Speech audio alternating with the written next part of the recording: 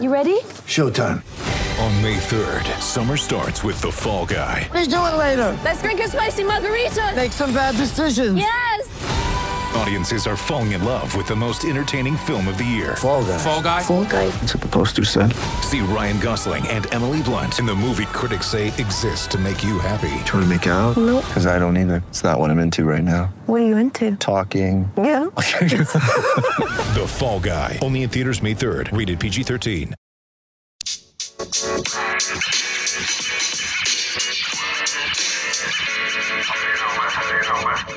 Welcome back to Legends Live, as presented by the National Basketball Retired Players Association, the home of all our NBA and WNBA legends. I'd like to remind viewers, you can submit your questions during the show. We will answer those before we wrap up.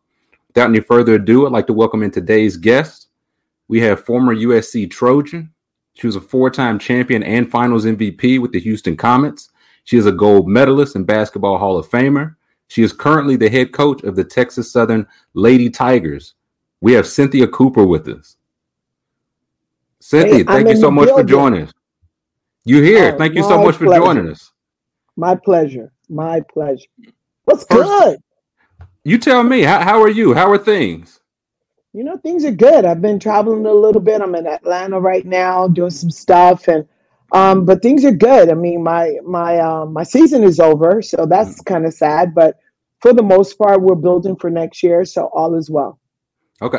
First thing, we talked about a little bit backstage. A little upset you didn't tell me you were in Atlanta. We could have did this in person, but it's fine. But well, I mean, I know you didn't really want me in your studio. You didn't want me in your space. You know, I had to come with a COVID test and all. No, you're right. I have the evidence. Do you have 3 straight though? I need 3 straight negative tests. Yes, yeah. I have actually 7, but okay. Okay. All right. Well then next time. I aim to please. You know, I'm a winner, so boom. Next time. So you mentioned your season wrapped up. What did that look like coaching during the pandemic? Like how did that look different for you? Well, it was one of the most frustrating things I've ever done in my life. And I've had a long life, and I've traveled all over the world playing basketball and coaching basketball. It was one of the most frustrating things. You know, consider you're in training and you're preseason and you're training, you're getting in shape, and all of a sudden one person tests positive. And now you're all in quarantine. So at the start and the stop of it all, games being canceled, and then injuries on top of, you know, the COVID protocols. So it was one of the most frustrating seasons I've ever experienced. But I'm looking forward to next year and really doing some really big things. Now you coach in college now. You coach briefly in the WNBA. What would you say are the biggest differences? Well, I think the WNBA players, you know, they've come through a lot of AAU high school, you know, college coaching. And so, you know, they feel like they've arrived. Whereas in college, you're still able to kind of teach and nurture and motivate and encourage. Right. I'm a huge fan of teaching. I'm a huge fan of infusing my passion into the younger generation so that they can carry the torch. I'm just a huge fan of women's basketball and promoting the game that we play in the W, and that I feel is very exciting to watch. So along with the teacher role, you prefer like that college role, getting them at a younger age, so you feel like you can, I guess, make more of an impact? You can make more of an impact. You're starting to mold players and their mentality, and you're teaching them what the difference between a winning mentality and just a participation mentality, how you need to confront practice in order to have good games on a consistent basis, not just a one and done, but really have a great season. And you do that through practice, through preparation, and then through practice, and then just developing this mentality that you want to consistently get better every single season. Because some players think, oh, I had a good season last year, so I'm going to automatically have a great season next year. Right. But if you don't put in the work, you will not have that great season. You know, you've got everything is based, the foundation of everything great is based in hard work. Now, you mentioned you played overseas, Spain and Italy, correct? Mm-hmm. Sì. What was your favorite perché one? parlo italiano. Sì, sicuramente Italia. God bless you. Era il mio favorito, veramente. Ma Ho giocato in Spagna per solo un anno in Valencia. Yeah, I speak fluent Absolutely. Italian, so I just thought I'd give you a little bit of that, you know. Now, what did you ain't just like cuss me out or nothing in Italian, did you? No, I would never do that. Not on live air, and not in your face. I would talk behind your back. That's fair. More than fair. I much prefer it that way. I'm fine with that. No, so I loved Spain. You know, I played in a city called Valencia, and it was amazing. I loved it. Probably my favorite was Italy, just because I spent more time there. I got a chance to have my Italian family and friends, and then tour the country and really see the history of Italy and the difference between playing down in a city called Alcamo near Palermo versus playing up north in Parma, where they make Parmesan cheese, prosciutto di Parma. The food was amazing. I was like, you was eating good over there. Oh yeah, it's like an hour and a half outside of Milano. So it was great. It was different. It was great, but it was amazing. Just absolutely amazing. Also because you gotta remember, I'm a kid from Watts. I grew up in the inner city of Watts in Los Angeles. And so those were, traveling to Italy, living in Italy, learning the language wasn't really in the cards when I was growing up. And so it was definitely something that was special for me. So I'm curious, what was the trash talk like overseas? Like I'm curious, like how would the trash talk, like from Spain to Italy to Watts, like to Houston, like what's the comparison there? Honestly speaking, trash talking overseas was more non-verbal. Okay, a lot of pointing. Okay, it's on and pop. Right? Gotcha. So is that where this came from? Well, that came from my teammate Kim Peratt. But yes, the whole speaking with the hands, the gestures, so nonverbal communication. But the only real trash that I talk is with guys. When I play against guys. Okay. Yeah, because guys always got something to say. Oh, you this is a man's game. Oh, you can't play this. Or you can't dunk. I was like, dude, I just went by you. Right. I went by you and I scored over your friend. So stop it. Right. So you say the verbal stuff for the States, but also for the guys. Absolutely. Because they're really the ones that challenge me. The women are real focused on stopping me, and they don't really, well, I have a couple that trash talk, but when I'm on the court, when it's business, it's business. I don't really have time to spend my energy talking to you. I'm really showing you. Right. So what's the differences you would say between playing, like not even the trash talk, but just like the on-court style and on-court game between here and overseas? Yeah, overseas is a lot more physical. A lot more physical. Yeah, and you're being defended, you're being double teamed and triple teamed almost every game, because when I played, you were one of only two foreigners. Right. So really the defense was focused on to stop you, focused to stop you, and tailored to stop your movements. Right. So you have to be very creative. And luckily I grew up playing with guys. And with guys, because guys are so athletic and they're so quick, and you have to be more crafty, and you have to be more, more willing to try things that are outside of your comfort zone. So I grew up playing with guys, and that helped me be more versatile when I went overseas to play. Now, could you see yourself coaching over there? Like you coach WNBA, coach college. Could you see yourself speaking some of that fancy Italian coaching? You know what? I could, but I would prefer to coach in America. Now that I'm home, I want to grow basketball here in America. I want to grow women's basketball here and not necessarily overseas. That I was offered a couple positions over there, but once I was done with my playing career, it was all about coming back to America and being, rekindling relationships with families and friends, and it was good. It's been good. So when you were overseas, I guess, when did you start hearing about like the WNBA actually becoming a thing? Because I remember they had the ABL for a couple of years. So did you? What was your experience with that? Did you hear about the ABL first, or how did that work? Well, I was overseas. I had been over there for a few years, and so people had kind of forgotten about me. So I remember contacting the ABL, asking the ABL, hey, Cynthia Cooper, I'm a guard. I used to play USC. I've been playing overseas. They weren't interested in having me come to play. They said, and I quote, "We have enough guards in our league, so we're not really interested, basically, right?" And so I started hearing the rumblings of the WNBA. So, to really try to do a more thorough job of selling myself, I had put together tape, some film. I put together that I just showed my age there with tape. But anyway, I put together film. I put together some stats with a really nice, letter to send off to the WNBA offices, showing them that I was interested in playing in the WNBA. So, after being turned down by the ABL, I was like, I hope the WNBA, really allows me to just showcase my talent. I mean, I'm older now. Now I'm like 34.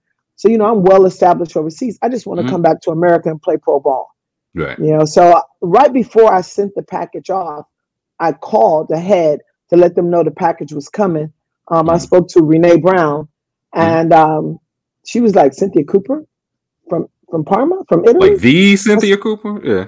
I was like, yeah. I'm going to send you this information. I really hope I have an opportunity. She's like, oh, girl, we've been looking for you. What's your address where we can send a contract? I was like, that's love. Yeah, that's love. I'm glad. I said, I didn't know where I was playing. I didn't know how it all came about, but I knew that I would be playing in the WNBA in the inaugural season. And you knew, again, overseas, you knew it was something that you definitely wanted, or was it the consideration of like, I've been over here 8, 9, 10 years. I've built a pretty good life for myself, or you always knew that you wanted to get back over here, over to the States? Well, I knew that any league that was affiliated with the late David Stern and the NBA would have a high probability of success. I knew that. And so in knowing that and knowing the backing and the foundation that the WNBA had, I was overjoyed and really thrilled to have an opportunity to play. So I didn't know that I would have an opportunity, but I knew that if I was given that opportunity, this was a league that could very well be successful. Right. So how did you end up with the Comets? Like, how did you find out you were a Comet? How did Italy to Houston go? Yeah, really crazy. So I found out I was going to be playing in the WNBA. I didn't know Sheryl Swoopes at the moment, but I had heard, all of the rumblings. So the WNBA rumors had started at the Olympics in 1996 in Atlanta. So that's when the rumors had started. So I knew that there would probably be a league. I knew the face of the league was Sheryl Swoopes, Lisa Leslie, and Rebecca Lobo. I didn't care. I was like, have at it. I'm gonna come in under the radar. The way I became a Comet is Sheryl Swoopes, her first season, she was pregnant. So she was gonna miss pretty much the entire season, her first year. So they needed someone else to step in her place to kind of, hold down the fort until she, had her baby, had little Jordan, and was able to come back and play. Gotcha. So that's kind of how I got to the Houston Comets. Once again, I'm from Los Angeles, so I'm thinking Sparks. I went to college there, USC. So I'm thinking that's where I'm going. But they said Houston because they were going to be without Sheryl Swoopes. It just so happens I was already living in Houston. Oh, so okay. I was living in Sugar Land. They didn't even know. When I flew in to do all of the promos, and they were like, "Oh, we can get you, apartment. We give a stipend." I said, actually, I have a house here. I live in Sugar Land. You should have took that stipend, man. What are you doing? Did I mention I didn't? I did take the stipend. Okay. There we go. Okay. I was gonna say, what? So I was a veteran rookie. Yeah, I was gonna say, come on, right? I was gonna say, come on now, Cynthia. Yeah, no, I got no, I still got the stipend. Now, absolutely.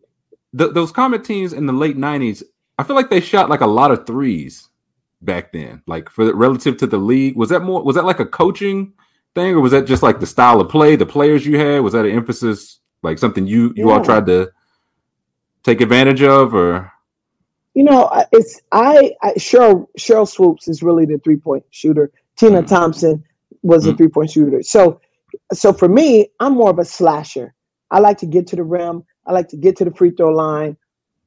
I had to develop a 3-point shot so that I could get to the basket. Because teams start playing off of me and making me shoot the outside jumper. So I had to develop a mid-range game and a 3-point. That's my story. But really, Cheryl Swoops and Tina Thompson, that's a major part of their game. So the 3-pointer wasn't something that we thought about at the beginning and say, hey, we're going to be a 3-point shooting team. It was something that developed as we start to get to know each other and our skill set. And remember, Tina Thompson, she was the first ever draft of the WNBA. So she was the number 1 pick in the draft. And she was phenomenal at popping. When we ran the screen and roll, she would pop as opposed to roll to the basket, which then obviously, opened up the lane for both penetration and, other post players to have free reign. So it was great to be able to come off that pick and roll and have the freedom to choose between Cheryl Swoops on the left wing and Tina Thompson popping off of that screen, and obviously the option to go to the rim with my penetration. So what do you think of like the evolution of the 3-point shot? Like just in general, in the women's game, men's game, NBA, WNBA, just how it's really seemed to explode these last couple of seasons? I think the 3-point shot is definitely a skill.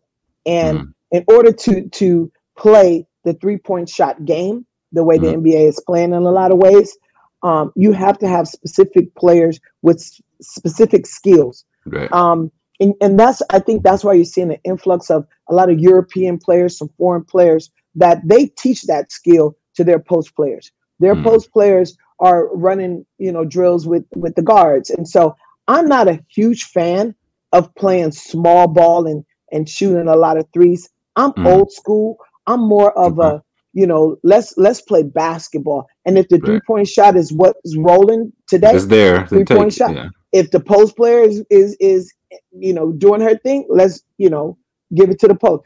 Whatever I believe in whatever position you're strongest at. That's where I want to put you so that you can help us win this game. So it's not something that you hammer home like we need more threes, no long twos, no mid range. You're just like take what the defense gives you, really. Yeah, I'm more of a scorer, both as a player and as a coach. My job as a coach is to put you in the perfect position to be your best. Right. It's not for you to try to make you fit into my system. My system is based on the players I have and the talent level I have. Then we go from there. Gotcha. So would you say you're a player's coach? Absolutely. Absolutely a player's coach. I'm trying to get you to the rim if that's what you do. I'm trying to get you open for a 3-point shot if that's what you do. If you play with your back to the basket, I'm gonna get you there and I'm gonna clear the other block. If you like to penetrate or wheel and deal from the elbow, guess what? I'm gonna get you that ball. If you make great decisions with the ball, then I'm gonna allow you the space to create, not just for yourself, but also your teammates. Now, would your players agree that you're a player's coach? Be honest. Yeah, I think they would. Yeah, absolutely. Because guess what? The other thing I do, I'm not gonna run you in the ground either. Okay. Because I didn't like to be ran in the ground. So yes, we're gonna do some conditioning, but when I see your fatigue, we're gonna tone it down because at the end of the day, I'm trying to get you fit. I'm trying to get you in shape. I'm not trying to hurt you. Right. That's fair. Now I was reading your Players Tribune piece from I believe it was the end of last year, and you mentioned that the Comets won 4 in a row, but nobody really put any respect on y'all's name. Why do you think that is? There was a when the Astros won World Championship a few years back, they said in the newspaper, literally it was on a telecast, that was the first championship since the Rockets went back to back. I'm like, what? We won 4 championships in a row. As a matter of fact, our second season, we had the highest winning percentage of any professional team in history. 90%, 27-3. So for me, it's about just give the due where it's due. Doesn't matter if it's a female or male. Well, unless you could tell me another NBA team that won 4 in a row, or a baseball team. None that I could think of. Okay, so if you can't tell me that, then just stop with the nonsense. I'm not, listen, whether you tell me I'm great or not, I know what I am. I know who I am. I know what I bring to the table. If you tell me the Comets were great or not, I know how we dominated. I was there. We were amazing, right? And we were amazing in the face of, Cheryl coming back late in the first season. Mm-hmm. Then, everyone didn't think Cheryl Swoops and I could play together. Cheryl Swoops and Tina, we won that championship. The next year, our point guard, Kim Peratt, passed away. Mm-hmm. In the face of that adversity. We won that championship. And the first championship of the new millennium, guess who won it? I'm just saying, we did. So I'm not bragging. Those are just facts. That's in the history books. And if you could tell me another team that dominated like that, first 4 years of their league, how about it? We can debate. Otherwise, they got to put some respect on you. Put some respect there. Like I see guys. Oh, nobody cares about women's basketball. That might be true because you don't play sports. Okay. And if you don't care, then that's fair. Right. Then move around, but don't call a spade a spade. A spade is a spade is a spade. That's just what it is. You can't put a spade down and say, "Nah, man, tonight, that's a heart." Right. Or just overlook it like the spade is not there. Correct. Yeah, we just had somebody in the chat said Comets 4P. Houston stand up. Then we got some H-Town in the house. H-Town in the building. Raise the roof. There you go. Graham said that's some icon. Well, we got one icon. You the icon. But of the 4 titles, you have a favorite? Like, you're running them off there. Do you have was like the first, the sweetest? Like, what? You have a favorite? The first was definitely one of the sweetest. I think 3 for 10 was great because, Kim was a very important part of our first 2 championships. So winning that championship was probably the most adversity we had faced. And to be able to turn that around and come away with the championship was definitely special. Also because Kim passed away in August 19th. My mom had passed away earlier that year, February 12th. So, it had been a rough 6 months for me. Yeah. So to come back and be able to, get the energy and the focus and the drive and the, everything that goes into winning the championship, put that together and us all come together and win that championship. It made it very special. Definitely. By the same token, do you have a favorite All-Star game? Like the All-Star game just passed. I like to ask all the legends, like what do you remember? Like, do you have a favorite All-Star moment or like, what do you remember about your first All-Star game?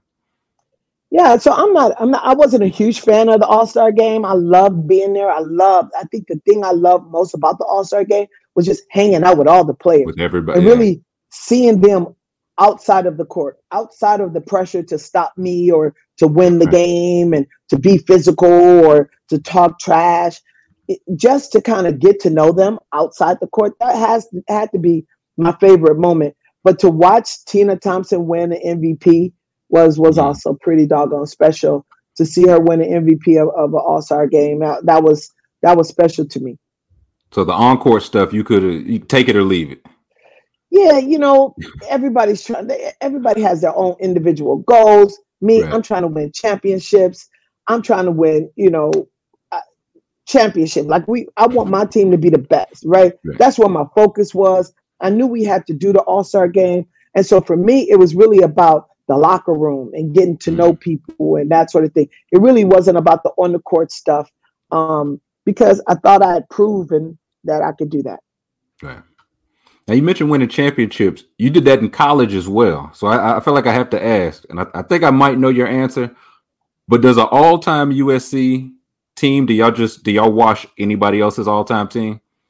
Yeah, you got yourself, Cheryl Miller, Lisa Leslie, Pam McGee, Tina Thompson. Like I know I'm missing some more, but you put y'all's 5 against anybody's 5? Anybody's 5.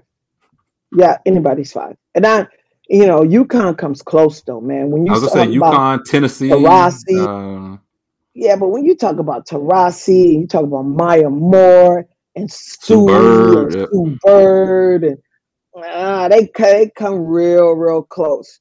But we had a squad, and remember, a lot of people don't know this. I came off the bench for my USC team. For I didn't even championship years. Yes, I came off the bench. Yeah, that's how stacked the team was. I'm just saying. Yeah, that's pretty good. I'm a Hall of Famer. I came off the bench. So, yeah. So who do you think is the best player you ever played with? Cheryl Miller, hands down. Really? Cheryl Miller was great. She was way better than me. She was just so amazing and before her time.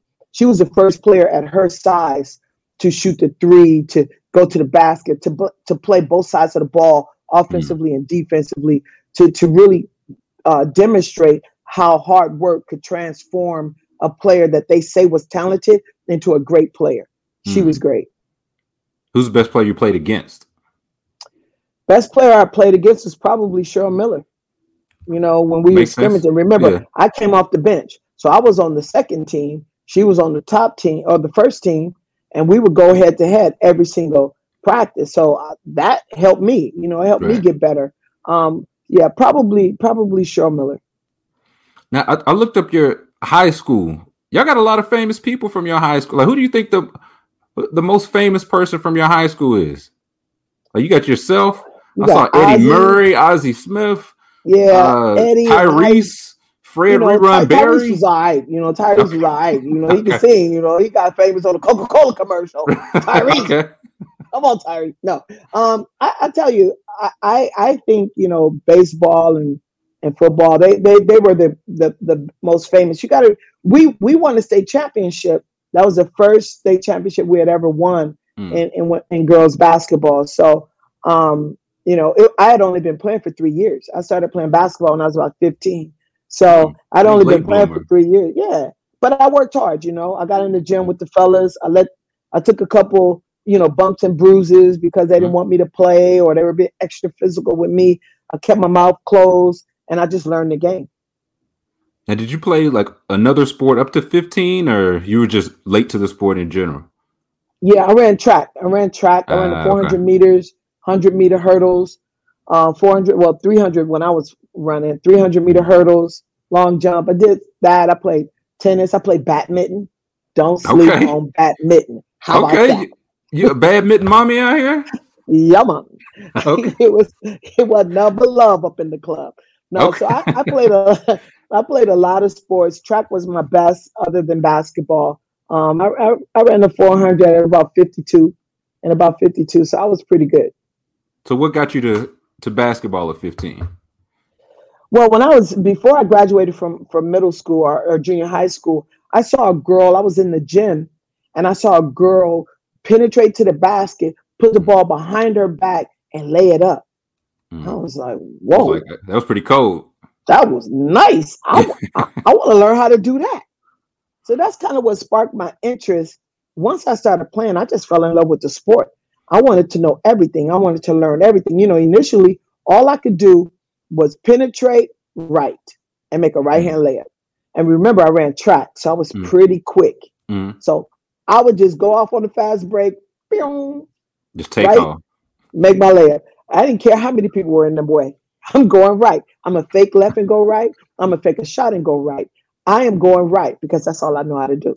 If it ain't broke, man. I used to hear coaches in the WNBA, cut off her right hand. Cut off her right hand. I mean, I'm standing right in front of their bench. Right, I can hear you. Yeah. I would give a flinch.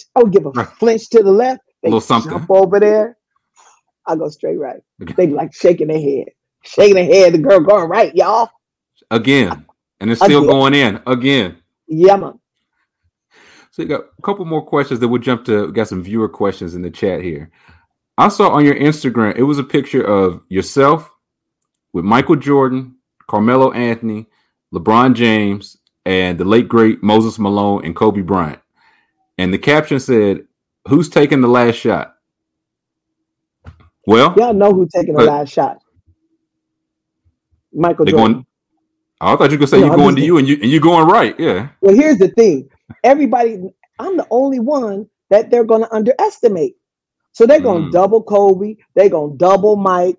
They're going to double, run at Carmelo. They're going to do all of that to them. LeBron. Mm-hmm. They're going to be physical with LeBron. He in the picture.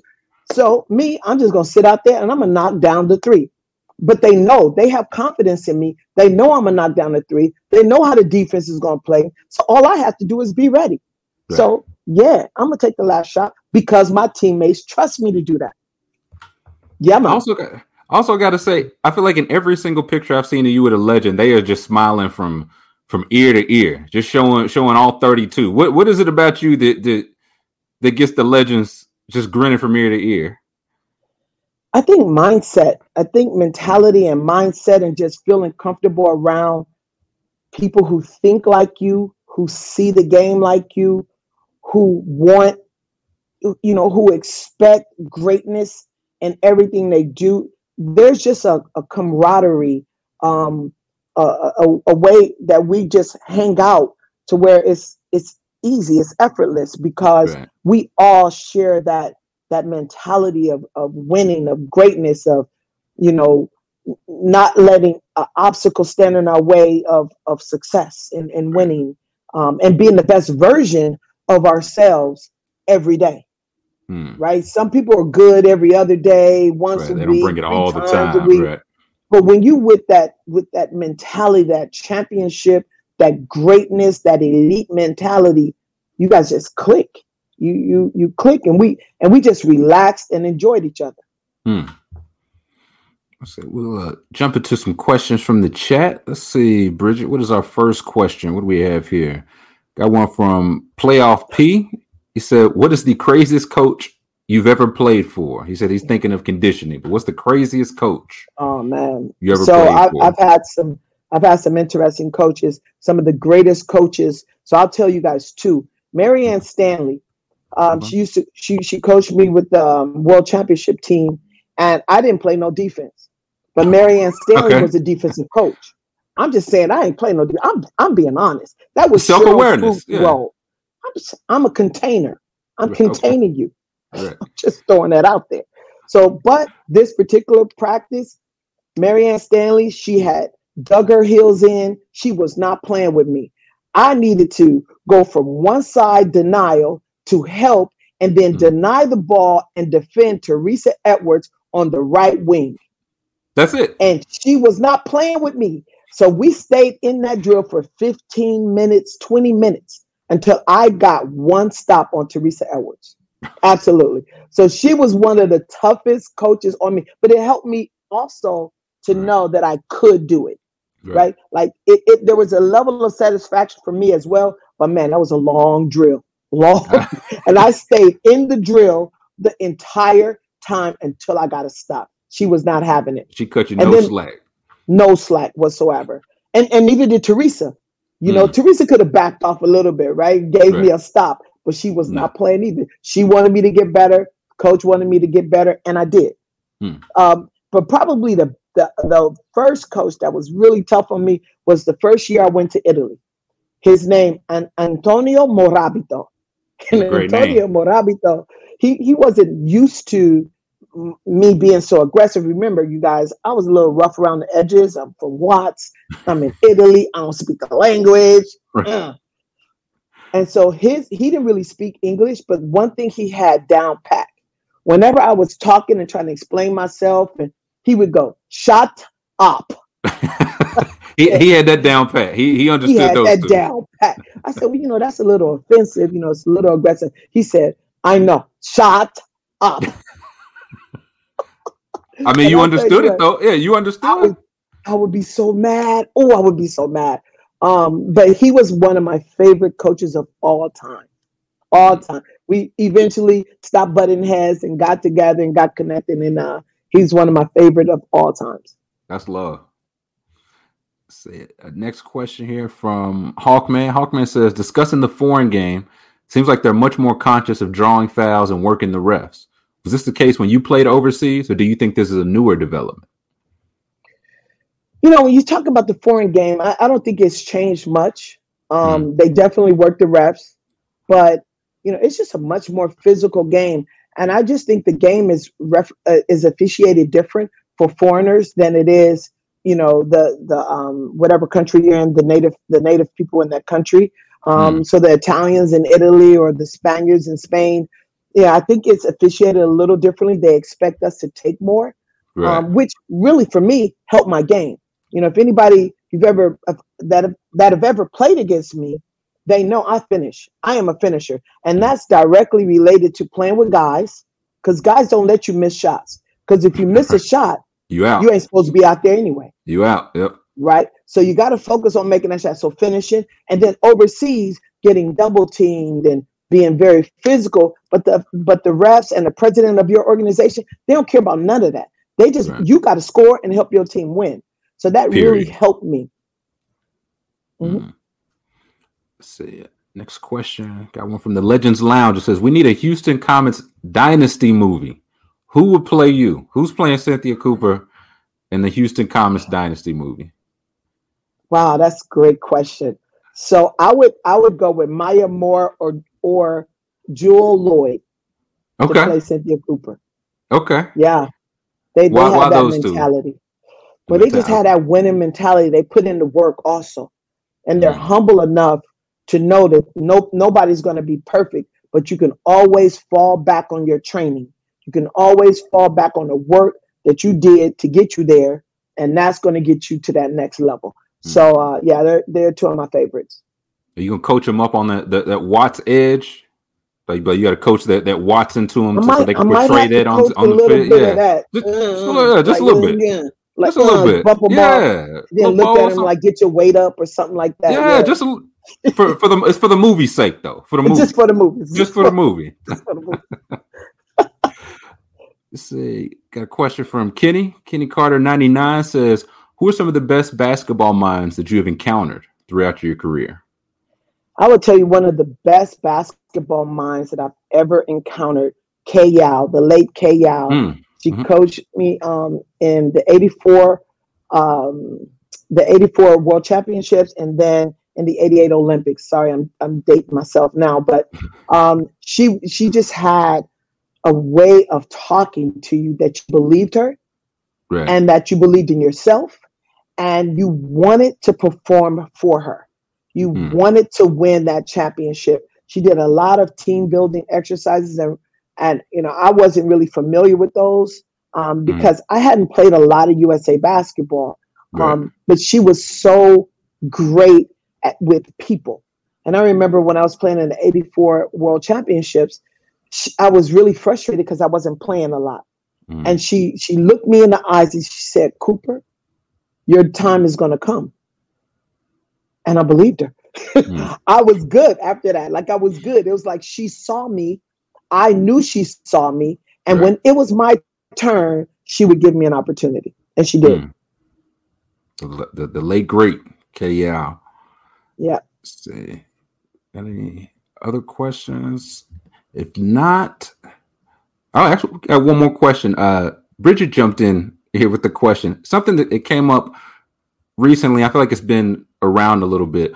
What are your thoughts on there's people that think a key to, I guess, making women's basketball bigger is lowering the rim. Like, what do you think of that suggestion? Well, I'm going to say this. I know Shaq said it. I was on TNT that night.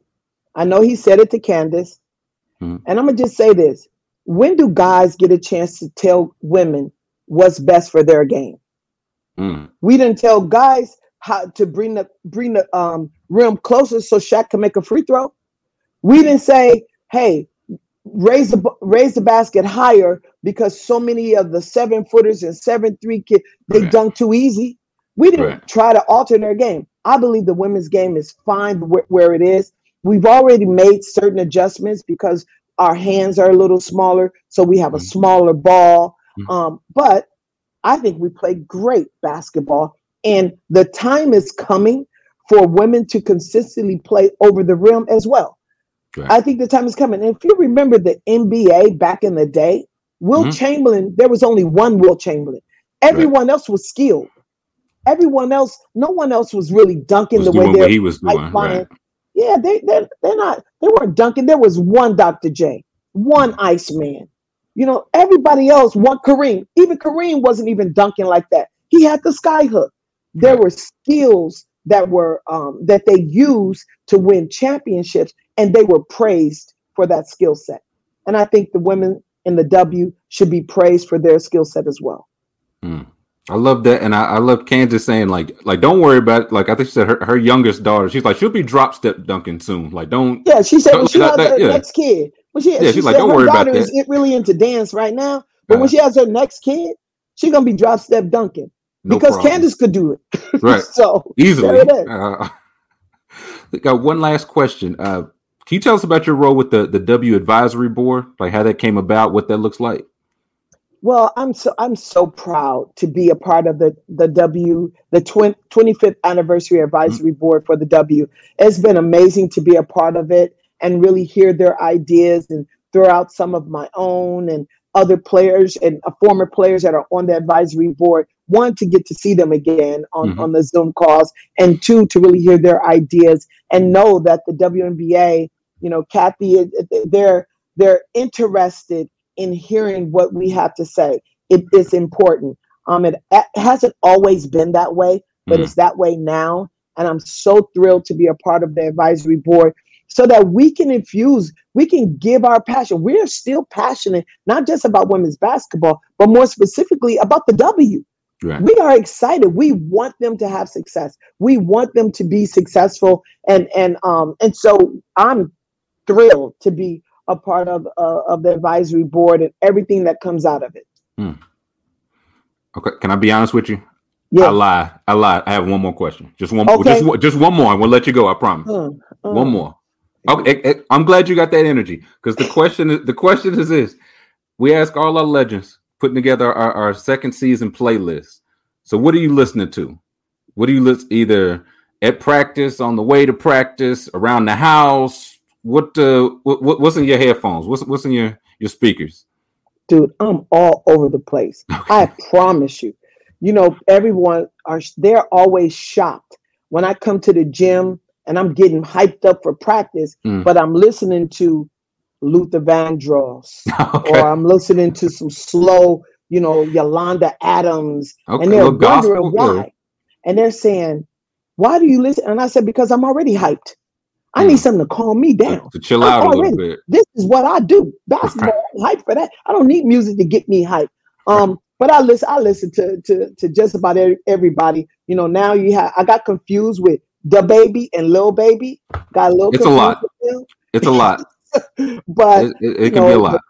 The Tupac, the Biggie. You know, I like some old school rap. Some of the new school kids, they have me in every once in a while. But I like Megan Thee Stallion, Cardi B. She got a couple nice ones. You know, I'll be over there repping. Okay. So I listen to a little bit of everything. Okay, I think you're definitely the first person to mention Yolanda Adams and Meg Thee Stallion in their playlist. I know. So there it is. We're gonna add them both, though. Yeah, they both from Houston. See, that's the connection. There we go. Throwing that out. Now, wait. I'm sorry. I didn't name my girl Beyonce. I didn't name my girl Beyonce. That's kind of a given, though, right? Like that's. I know, but Beyonce, she touches you on so many different levels that you could play her when she's talking trash with Megan Thee Stallion, or you could play her when she's talking about the brown skinned girl. You know what I mean? She got something for everybody. She got a little bit. She with Jay-Z and they rapping and and you like, hey, the little Pee Wee Herman. You don't know that, you're too young for Pee Wee Herman, but you know, the Cabbage Patch. You be doing all, I'm all over the place. Okay, we'll throw some Meg, some Yolanda, a little Luther on the playlist for you. Got to. You got to do that for me. We got you. Cynthia Cooper Dyke, thank you so much for your time. Thank you so much for joining us. My pleasure. Thanks for having me. You guys are amazing. Of course. We'll have to talk to you soon. Absolutely. And now I'm in the ATL, so hit us up. Let's do it. You ain't said nothing but next time it'll be in person. We'll do Legends Live in person. Absolutely. All right. You guys take care. You too. Right, that'll do it for this week's Legends Live. But you know we've got new episodes every Thursday, 5 p.m. Eastern, 4 p.m. Central. Catch us on the NBA Alumni's Twitter, Facebook, YouTube, and Twitch pages. like to remind you can watch replays of any episode at legendsofbasketball.com/legendslive. You can catch the audio replay to any of our conversations by searching for Legends Live wherever you get your podcasts. I'd like to give a big thank you to Cynthia Cooper for joining us this afternoon. Thank you to Bridget and Julio behind the scenes. Thank you for watching, and we'll see you next Thursday.